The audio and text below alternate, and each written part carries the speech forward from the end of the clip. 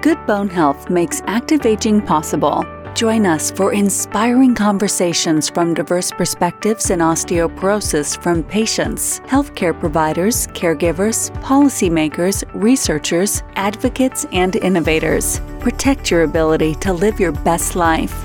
The information and opinions expressed in Bone Talk are not intended to replace the services of trained and qualified health professionals or to be a substitute of medical advice of physicians. You may review the Bone Health and Osteoporosis Foundation's full medical disclaimer at bonehealthandosteoporosis.org.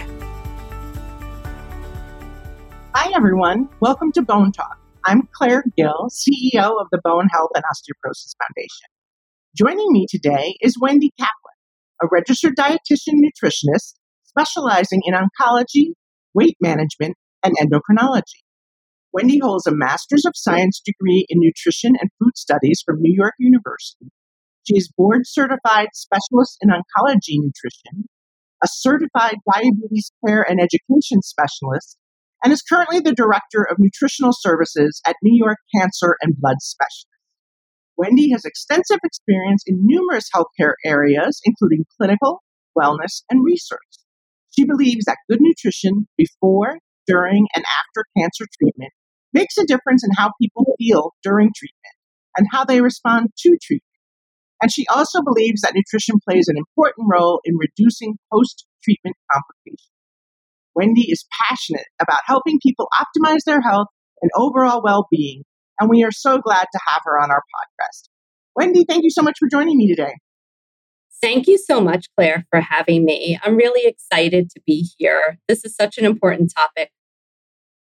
It really is, and I'm delighted to have been introduced to you by our mutual friend and to be able to kind of share with our listeners some really important information about the connection, first of all, between bone and cancer, because many people don't realize that as you get treated for cancer, it can impact your bones, and also to just discuss some really important nutritional things that implicate our overall health and wellness. So I know that as I've been working in health, women's health over the past decade, I've really become fascinated by the role nutrition and diet plays in disease prevention and management. So tell me a little bit about what inspired you to enter the nutrition profession, and when did you decide to focus on cancer care? That is very true. Diet and nutrition play a huge role in disease prevention and management. There's a lot of research out there to support eating certain nutrients, specific food groups, and certain dietary patterns. That doing this can positively influence our health and potentially prevent and help manage certain diseases. An ideal pattern would consist of unprocessed foods, predominantly plant-based foods, that are loaded with tons of healthful components that help fight diseases such as cancer, cardiovascular disease, type 2 diabetes, and other diseases as well. In other words, we should include fruits, vegetables, whole grains, beans, legumes, nuts, and seeds in conjunction with low-fat dairy and lean meat proteins. This is an overall healthful eating pattern. However, this is not what the typical Western diet consists of, which is processed foods, refined grains. That's where all the nutrients are stripped out, fatty foods, red and processed meats, and sugary beverages. One of the biggest connections with cancer and nutrition is that once you receive a cancer diagnosis, you could be left feeling so overwhelmed and not in control. When there's so much that's not in your control, food is one of the few things you still can control, so it's super empowering. So when I was 19, I was in college, and a friend told me that she was going to major in nutrition. Before that, I didn't even know it existed as a profession. Literally, at that moment, I knew what I wanted to do. Also, at that point in my life, my mom had battled cancer 2 times. The first time I was 12. So I wanted to go out and cure cancer with food. Oh, that's great. Now, of course, I know that single foods don't cause or cure cancer. But I also know that nutrition does play a major role in all stages of cancer, in prevention, in treatment, and post-treatment. And not just cancer. It plays a big role in other areas that affect the oncology population, such as endocrinology and bone health and cardio-oncology. I love working as an oncology dietitian, and my team and I take a very proactive approach to lessen potential side effects that patients may experience after treatment is completed. And this includes bone health. We offer so many services and supportive services that are close to home. And I'm thankful to be working for a place where we could take such a proactive stance. That's fantastic. It does make such a difference when you're able to really work on something that has such an importance to you personally as well as professionally. When you know that you're helping patients to kind of, find their way through, especially during the challenging time. When you mentioned how cancer patients, when you get the diagnosis, and again, then so much is out of your control, but what you choose to eat and how you choose to think about the process of healing is really, really important. We say the same in bone. As we'll get into a little more, there's so many similarities regarding what you should do to eat healthy to protect your bones, as well as all those other major chronic diseases that you checked off, including cancer and cardio and diabetes, etc., are all really impacted. So that original pattern of eating that you talked about, where you were saying, that's not how we traditionally eat, in Western societies. And I'm amazed that when we really, if you think about that, and if we would all actually follow that, it would do wonders in kind of preventing some of the diseases where there are a contributing factor from, the gut or from our nutritional stuff. Are there anything specific, though, like to cancer that you would suggest to a patient beyond that healthy pattern of eating to kind of get through their treatments? Is it very individualized, or are there some general recommendations? Well, in general, like you said, nutrition is a very powerful tool at all stages of the cancer continuum. So in terms of nutrition suggestions, yes, it's going to vary from person to person depending on the type of treatment or maintenance modalities that they're receiving, whether it's chemotherapy, immunotherapy, radiation therapy, and hormone therapy, which we know significantly affects bone health. Yeah, and I think, again, we have a lot of information about that on our website, specifically to, the loss of estrogen that we have that causes, in women, that causes bone. And again, that the impact then when you have to eradicate the estrogen from the body to prevent the growth of cancer, then obviously that takes a huge toll on it. Can you just kind of talk very briefly about the medications in oncology that affect bone health? So the thing is, bone loss is something that everyone experiences at different stages in life. However, bone loss in the cancer patient is even that much more profound. Certain medications that are used to save patients also cause these bone issues. Some of these would be aromatase inhibitors, or even just going into ovarian failure secondary to surgery, different chemotherapies, or the use of luteinizing hormones, things like that. Specifically, also, a lot of patients get corticosteroids. So the use of steroids profoundly affects bone health. That, I believe, is the number one cause of bone loss. Yeah, it's true. I mean, it's a shame that what we need to take to protect us and to heal us from some of these major diseases have such a profound effect on our bone, as you said. But, I think it's really important that, we address the most significant and the biggest priority health scare, right? Which obviously would be the cancer. And then, help educate, patients and consumers about what they can do to protect their bone after they've successfully completed their treatment. So it's scary, but it's also really important to know that there's so much that can be done. And it really is just a matter of addressing the highest risk first. So let's talk a little bit more about, again, when you talked about the pattern of good nutrition, and what are some of the nutrients that people need in their diet that are beneficial for both their bone health and for cancer prevention? That is such a good question because in general, there is a lot of overlap. A lot stems back to an overall pattern of eating. So, how do we optimize bone health through diet? And how is that also like a crossover in terms of cancer health and or prevention of recurrence? So, diet and lifestyle are extremely important to help optimize bone health, but it's usually in some cases, I just want to point out that it's not always enough to rely on diet alone. However, it does play a significant role. So, what can we do in terms of diet and bone health? Two big things are to get enough calcium and vitamin D. So, how much do we need? Based on guidelines, we want to shoot to get 1,000 to 1,200 milligrams of calcium, and the NCCN, which is the National Comprehensive Cancer Network, recommends aiming for 1,200 milligrams a day. Now, this can be in combination of diet and supplement. In terms of food, dairy foods are such a great source of calcium. So we want to try to have low-fat milk, yogurt, cheese, cottage cheese. But there are also plenty of great non-dairy options as well. This would be actually one of my go-to favorites is calcium fortified orange juice or fortified plant-based milk.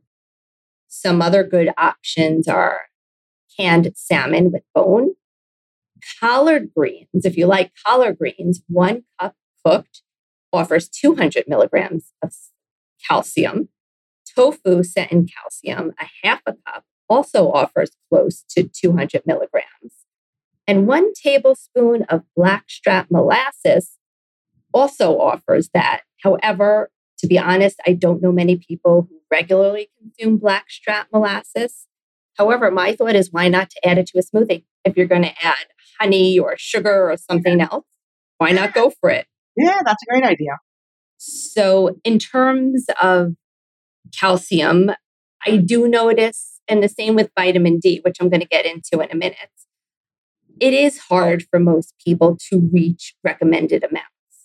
So that's where myself and other dietitians would come in to individualize a strategy and plan to help meet your needs so that you know that you are hitting what you need to do your best to help your bones. In terms of a supplement, we have 2 choices. We have calcium citrate, calcium carbonate. Both are good. If somebody was on a proton pump inhibitor, you would want to go with the calcium carbonate because that doesn't require stomach acid to be absorbed. Also, if it turns out that you do need to rely a little bit more on supplements with calcium, you just don't want to take more than 500 milligrams at a time because our bodies can't absorb more than that. So the best thing to do would be to split the dose. Do 500 in the morning, 500 later in the day. Now, as for vitamin D, we want to aim for about 800 to 1,000 milligrams a day. And again, this too can be in combination with food and supplements. So good sources would be salmon, sockeye salmon, swordfish, tuna fish canned in water. Again, the fortified milks, those are a great way to get in calcium and vitamin D. Just read the labels, make sure it is fortified. And if it is, it's going to say that it provides 25 to 30% of the daily value. There is also, to a lesser extent, a little vitamin D in eggs and yogurt. And I don't know how many people love cod liver oil, but 1 tablespoon does offer a lot of vitamin D as well. Yeah, so the cod liver oil back in the day, centuries ago, I guess they were really good on their vitamin D with that, But that's great recommendations. And truly those hit all of the points that we try to emphasize so much when we're talking to osteoporosis patients about, how to get their calcium, how to get the vitamin D, how important it is. And these days, how easy it is. Like you said, all of the fortified foods really do help us get that in our diet. So let's talk about the opposite end then. Are there things that people going through cancer treatment should avoid? Any foods to be avoided? Well, in terms of going through cancer treatment, we really say to avoid foods that have to do more with like a food safety issue.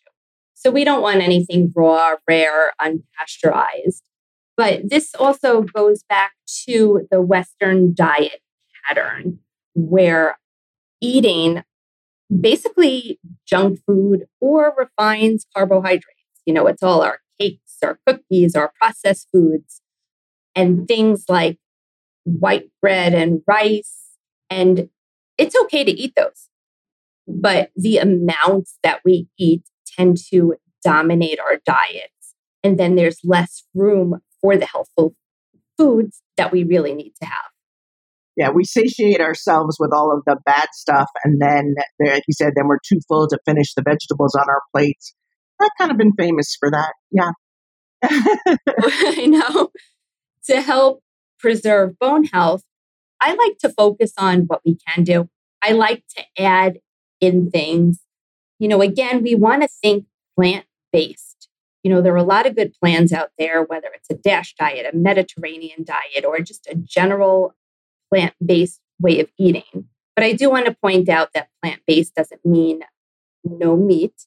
It just means we want to get in our plant foods. There's room for everything because these plant foods contain antioxidants and phytochemicals and vitamins and minerals that have been shown to protect against cancer in multiple ways, as well as bone health. It helps neutralize acid and things like that. So in an ideal world, we would want to eat about 2 cups of fruit and 3 cups of vegetables a day. Now, to the average person hearing me say that, I wonder if that seems like a lot, but I want to try to break it down so you realize that it's not too difficult to do. So 2 cups of fruit would translate to about 4 servings of fruit. Again, 4 servings may seem like a lot, but it would be a half a cup of berries, 1 small apple. So if you have a larger size apple, that's actually 2 fruits, and that's 50% of your day. So you're eating breakfast, you have yogurt, a bowl of cereal, oatmeal, throw in a half a cup of berries. You can always throw it in as a snack as well. So it does add up more quickly than people think. And servings are small, 6 strawberries, medium size, or a serving. So plenty of people eat double that. So you might even be getting more than you think you are. And then in terms of vegetables, again, to get in 6 servings, it would be a half a cup of cooked vegetables. Or say you were going to have a salad. Well, leafy greens, you would actually need 2 cups to count as a serving, only because it's large in the surface area. So say you throw lettuce on a plate, that counts as your base, but you're also going to be adding other vegetables. So that's going to add up quickly. If you have any type of egg or scramble or omelet or something like that in the morning, that's an easy way to get in mushroom, tomato, spinach, all these other vegetables, bell pepper, things like that. If you have a sandwich for lunch and throw on a handful of greens and 2 slices of tomato, that counts as a vegetable serving. So that's what I like to do with my patients, work in ways to add in fruits and vegetables. Because again, besides bone health and cancer, there's a big crossover between other diseases and conditions as well. Yeah, and I love that you're talking about how to incorporate it into what we're already doing, because that is something that makes it so much easier when we're thinking about, I have to change my whole nutrition, plan to be healthier. And as you said, it's really just kind of adding some fruits and vegetables into what we're already probably consuming that can be so easy. And then the benefit, as you said, is not only are we doing better about our bone health, and not only are we helping potentially with cancer prevention or with management, but we're probably doing a lot for our heart health, and we're preventing all kinds of other, potential chronic diseases. So it's cool to be able, that's why I say it's fascinating how much our nutrition and diet can really improve our overall health. Exactly. And I'm not taking away your cake or your cookies. There was no limiting, although again, everything in moderation, as we talk about, that's so important. Let's talk a little bit about meal planning, because I really think that if we spent just a little time every week on meal planning, the eating healthier would be so much easier. So how do you work with that with your patients? I 100% agree. And this is a really great question. I do find our patients and people in general struggle with meal planning. Maybe it's because they're too busy. Maybe it's because they're uncertain of what steps to take. Or maybe it's because it's just too difficult while undergoing cancer treatments. So, of course, everything is individualized, but I can offer some tips to get you started. The first thing I would say is designate a little time each week, a little time on Saturday, a little time on Sunday, whatever works for you. And think about the week ahead. Make a blueprint for the week, whether you want to do something handwritten or a lot of people do like apps, whatever works for you is fine. Some things to take into consideration while doing this would be what's your budget? How many people are eating? How much time do you have to put a meal together? So after you kind of have this plan or this blueprint, the next step is to find recipes. So look on a website, look in magazines, look on cookbooks, ask your registered dietitian nutritionist, especially if we're working in ways to, intervene and that require medical nutrition therapy. And if you need certain nutrients for bone health, I know we talked about calcium and vitamin D, but there are other supporting players as well, like magnesium and protein and vitamin K and, all these other nutrients that work synergistically together. I'm going to direct you towards recipes that have low-fat dairy, fortified milk alternatives, chicken, whole grains, yogurt, pumpkin seeds, chickpeas, leafy greens, bok choy. Even just adding a quarter cup of dried figs will give somebody an extra 100 milligrams of calcium. And one of my favorites that I make regularly is using burritos, but using collard greens as the burrito wrap. Oh, that's really cool. I mean, I think about lettuce wraps and stuff. I didn't think about collard greens. They're actually perfect for that. You could throw anything in them, just like a burrito, but it's with the collard green. And then after you have your plan and your recipes, make a shopping list. This way you see what you have, you don't duplicate buying ingredients, and you could plan that way. And then the next step when that's done is to strategize the execution. You want to do what you can to make things easier. And this could mean maybe even keeping cooking utensils and shelf-stable ingredients together on your countertop or in a designated area. You want to make things flow easily. Maybe chop vegetables in advance or buy bagged or pre-cut vegetables. I do that all the time. You could batch cook grains. I am all for hacks. And remember, frozen is healthy too. So you could lots of ways to just kind of plan in advance. Then when it's time to cook, if you have leftovers, you could refrigerate and freeze.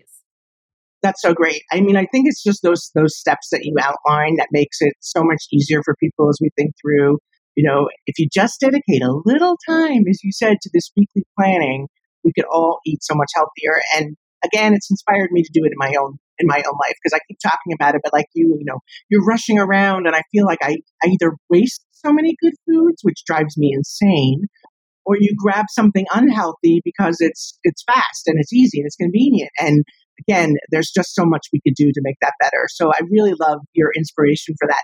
So I know that you're, again, because we have our mutual foodie friend, I know that you like to cook. And I, spent my early part of my career in food PR. So I love talking about recipes and food. So I know we have some good recipes to direct people to, which we will at the nycancer.com, at your professional stuff. What's one of your favorite go-to healthy recipes? Claire, I think that's the hardest question you've asked me so far. My team and I, we love to create and custom tweak recipes. We have some great ones on our website. But in addition to recipes, there are a lot of articles that are chock filled with information and tips on nutrition and wellness, including things on meal planning, including things on bone health and all that kind of stuff. So I would say go check out the recipe. Go check out the website at www.nycancer.com, because in addition to recipes, you will find these other great pearls. But if I had to pick one recipe, there's a recipe for peanut butter energy balls, which is super easy. I like that one, but really I like the recipes. Yeah, I think it's something if it might be easier for people who love to cook, right? Because then spending time creating the meal plan and looking for recipes and stuff is just really exciting and people enjoy that. So yeah, I think it's wonderful. But I think, as you said, people don't realize how many places, and all for free now, you can get such great tips, such great recipes. And then it's just a matter of being inspired to actually, put in a little bit of effort to do it, so that's great. Well, I'm so thrilled that we got a chance to talk and that you were able to share your expertise with us and with our audience. And I again, just appreciate so much you being here. As I mentioned, we'll have links to the BHOF resources and materials associated with this bonetalk.org. But you can also get more information about Bone Strong, Healthy for Life recipes at our website, bonehealthandosteoporosis.org. And if you like this episode, please do two things. One, subscribe to Bone Talk so you never miss an episode. And two, please share it with your friends and family. Thanks again, Wendy, for being here. We're so delighted that you were able to join us. Thank you so much for having me. It was a pleasure to be here. Thank you for joining Bone Talk, the Bone Health and Osteoporosis Foundation's podcast that shares information, strategies, and inspiration about good bone health that makes active aging possible. To learn more about bone health, to become involved and/or help fuel BHOF's mission with financial support, visit bonehealthandosteoporosis.org.